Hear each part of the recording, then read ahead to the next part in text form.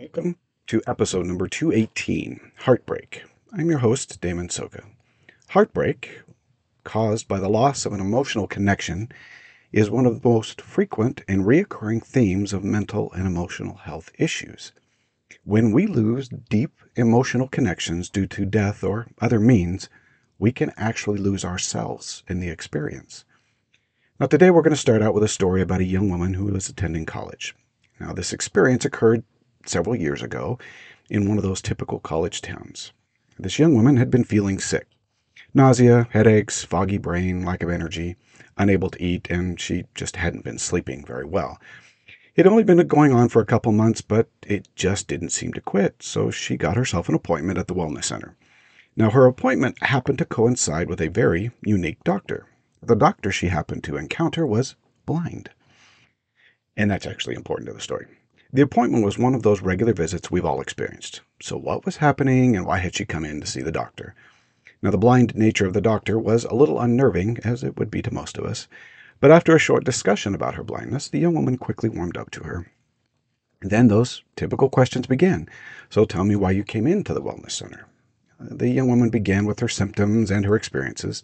The tiredness, stomach problems, brain problems, just not being able to focus or to eat or to sleep. There were other things, but they were really minor. But she just couldn't seem to get rid of them. And as a doctor normally would, she began to ask questions about school, what she was eating, what she was exercising, and she asked why she wasn't sleeping well. This wasn't her first year in school. She was a junior. School didn't seem to be more stressful than normal. In fact, it had become more enjoyable as she was pursuing the subjects that really excited her the most. Now, normally the doctor would take this information, order some blood tests, and then tell her to take it easy for a few days, because that is what they are trained to do, to look for clues in the physical body. And yet this doctor didn't stop with these normal questions. She asked about her family and her friends. She specifically asked about her relationships. Now, the young woman gave some normal responses. Nothing seemed to be out of the ordinary. And the doctor then casually asked about if she had a relationship with a boyfriend. The young lady paused, and a tear began to form. And then it just came spilling out. About 2 months before, she had gone through a terrible breakup with what she thought was her soulmate. Was she expecting it, the doctor asked? The answer was not really. This doctor then dug deeper and found out many of her symptoms started about the time of the loss of this relationship. While the doctor still wanted those blood tests, as they always do, she gave her a quick test regarding her emotional and mental health. And this provided some information that her illness was actually likely the result of emotional loss. Turns out, in the end, the doctor was right, and with some medication, some counseling, and time, she returned to more normal life over the next few months and completed her college degree. Now, what was important about this doctor was that her blindness allowed her to listen a little more deeply and to understand that emotional and mental health is as important as physical health. She also understood the truth that our emotional health is directly related to our physical health. You can't really separate the two of them. She understood that suddenly breaking a deep emotional bond could cause serious symptoms to form in the physical body. And that really is one of the messages for today. Heartbreak is more than a passing emotional issue. It can become an emotional and mental health problem for many individuals. While there are many ways in which stress can induce the symptoms of mental and emotional illness, the most common among all of these is a loss of deep emotional connection with another person. The adage that time heals all wounds is not an all-encompassing idea or often even very true. Time itself does not necessarily heal wounds, especially emotional ones. What we find when someone loses a spouse or a friend to death, when someone has a difficult breakup, when friends move away, when we lose close emotional connection, almost every person experiences an emotional illness problem. Now, some individuals heal rather quickly and work through what we call the grieving process within a short time frame.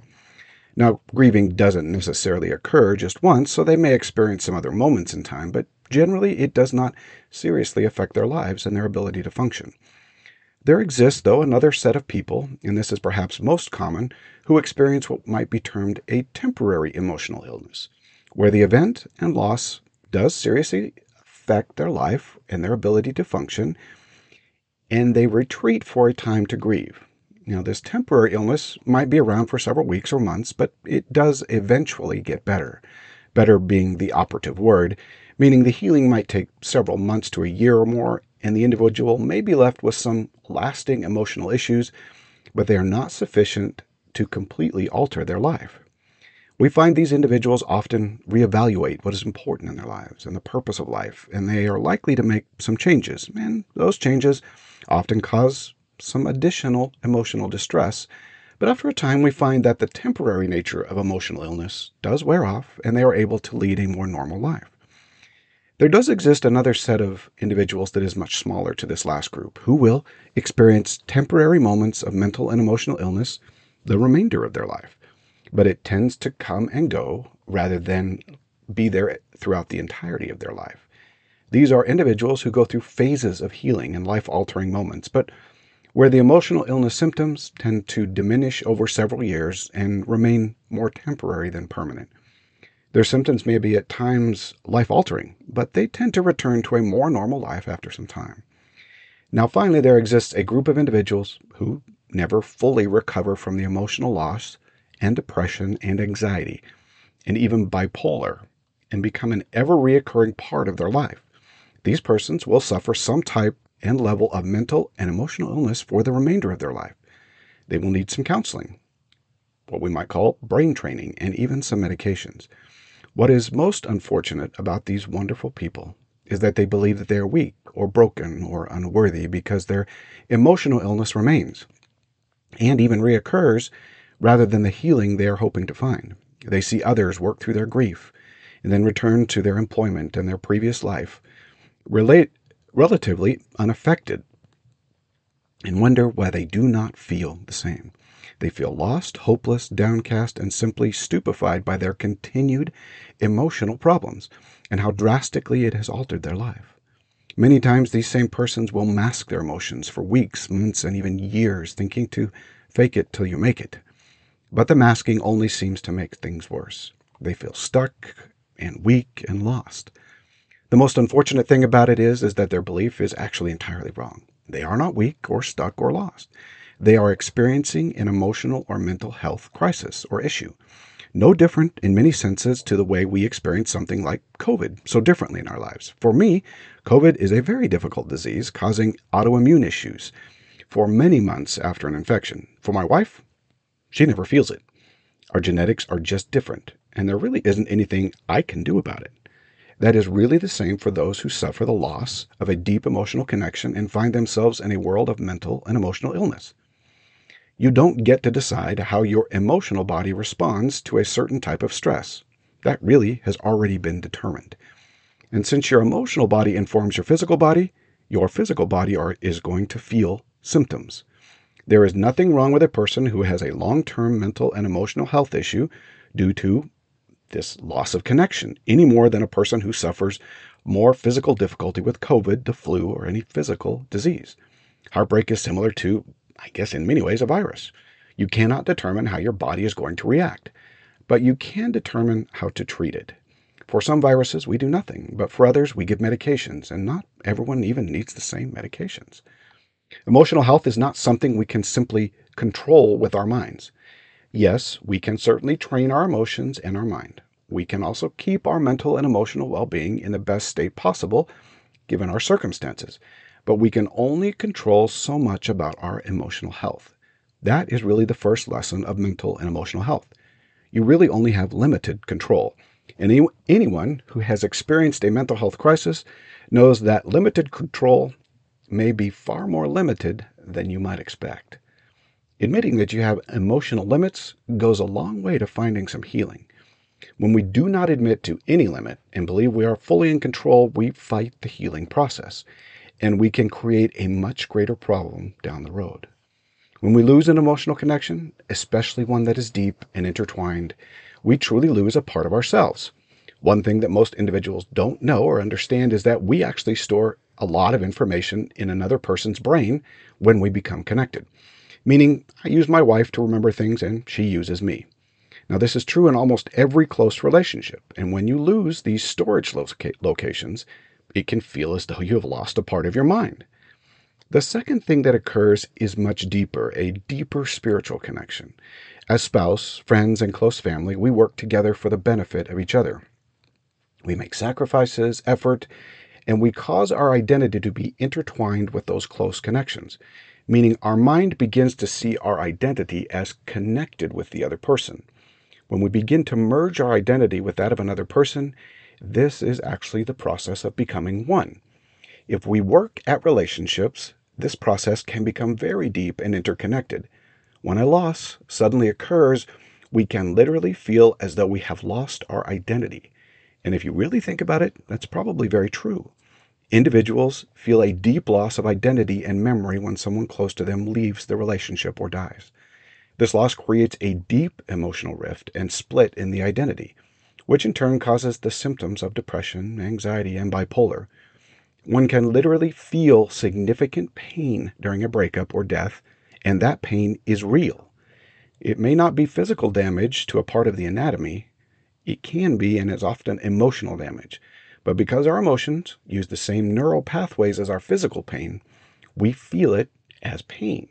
And we naturally think that perhaps our physical body is injured or we're sick, or rather than, of course, our emotional body. This is the experience of the young woman in our story. She felt sick and nauseous, but really didn't equate it to her emotional breakup. That is because we are trained to view physical illness as physical. Science, society, and even church culture tends to view physical illness as physical rather than emotional. We are taught that we can fully control and train our emotions, and thus they are not something that should cause physical illness. Now, the idea that emotions are fully controlled and we are responsible for all of them is detrimental to those who suffer with mental and emotional illness. This is especially true in a religious sense. When you see emotions as something to control and that can be fully controlled, you leave no room for illness. You leave no room for those who suffer, and that just creates greater suffering. While we should leave room for working with our emotions in varying degrees, we should never deny the pains of another. The truth is that emotions are a very complex combination of our spirits and body and the chemistry of the body, where the difficulties of our spiritual nature can and do cause emotional issues that cannot be resolved by simply thinking about it or forgetting it. So then what can we do about this type of heartbreak and the possibility of mental and emotional illness? So when we lose someone close, we are going to need to form new patterns and a new identity.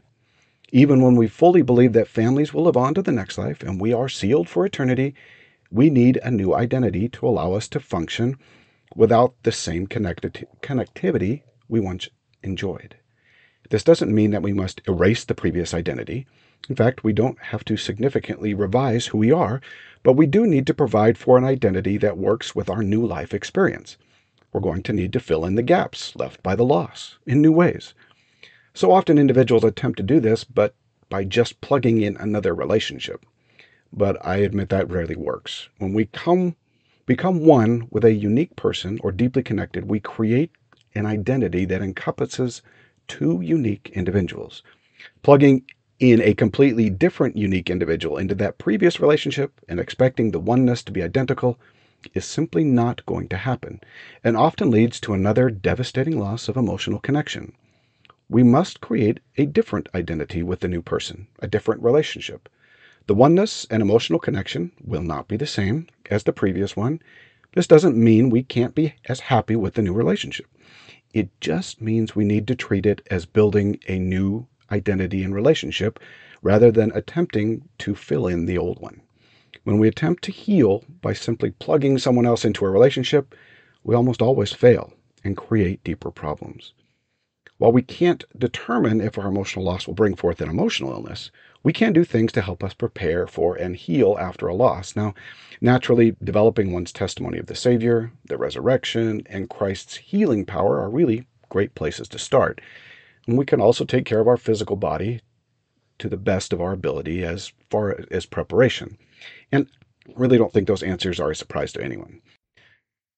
What do we do when an emotional loss suddenly comes to our lives?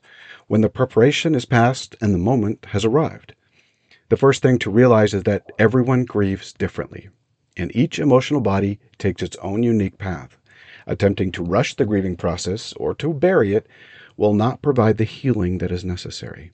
We must admit the loss and then begin bringing our lives back together. Both processing the loss and reconstructing our identity will take time and effort.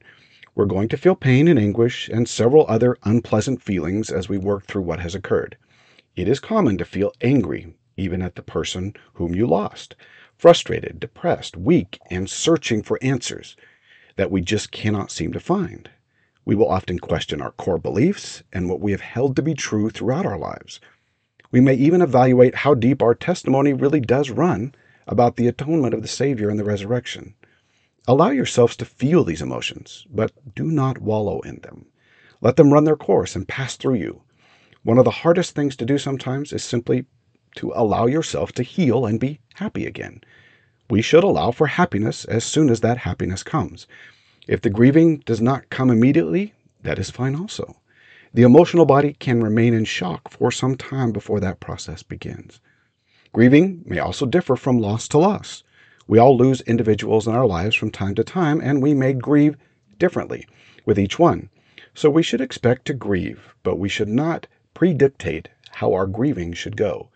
Next, we should not grieve any longer than is needful.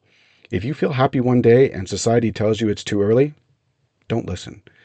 The opposite is also true. If society tells you that you should be over it by now, you might not be, and that is actually okay. What needs to occur is grieving and healing, though. We do need to pursue healing. There exist good reasons why our mind and emotional body grieve, and we certainly need to allow for it. But in the process, we need to pursue healing. Now, healing can come in many ways, and we should seek out competent professionals for help, including spiritual ones.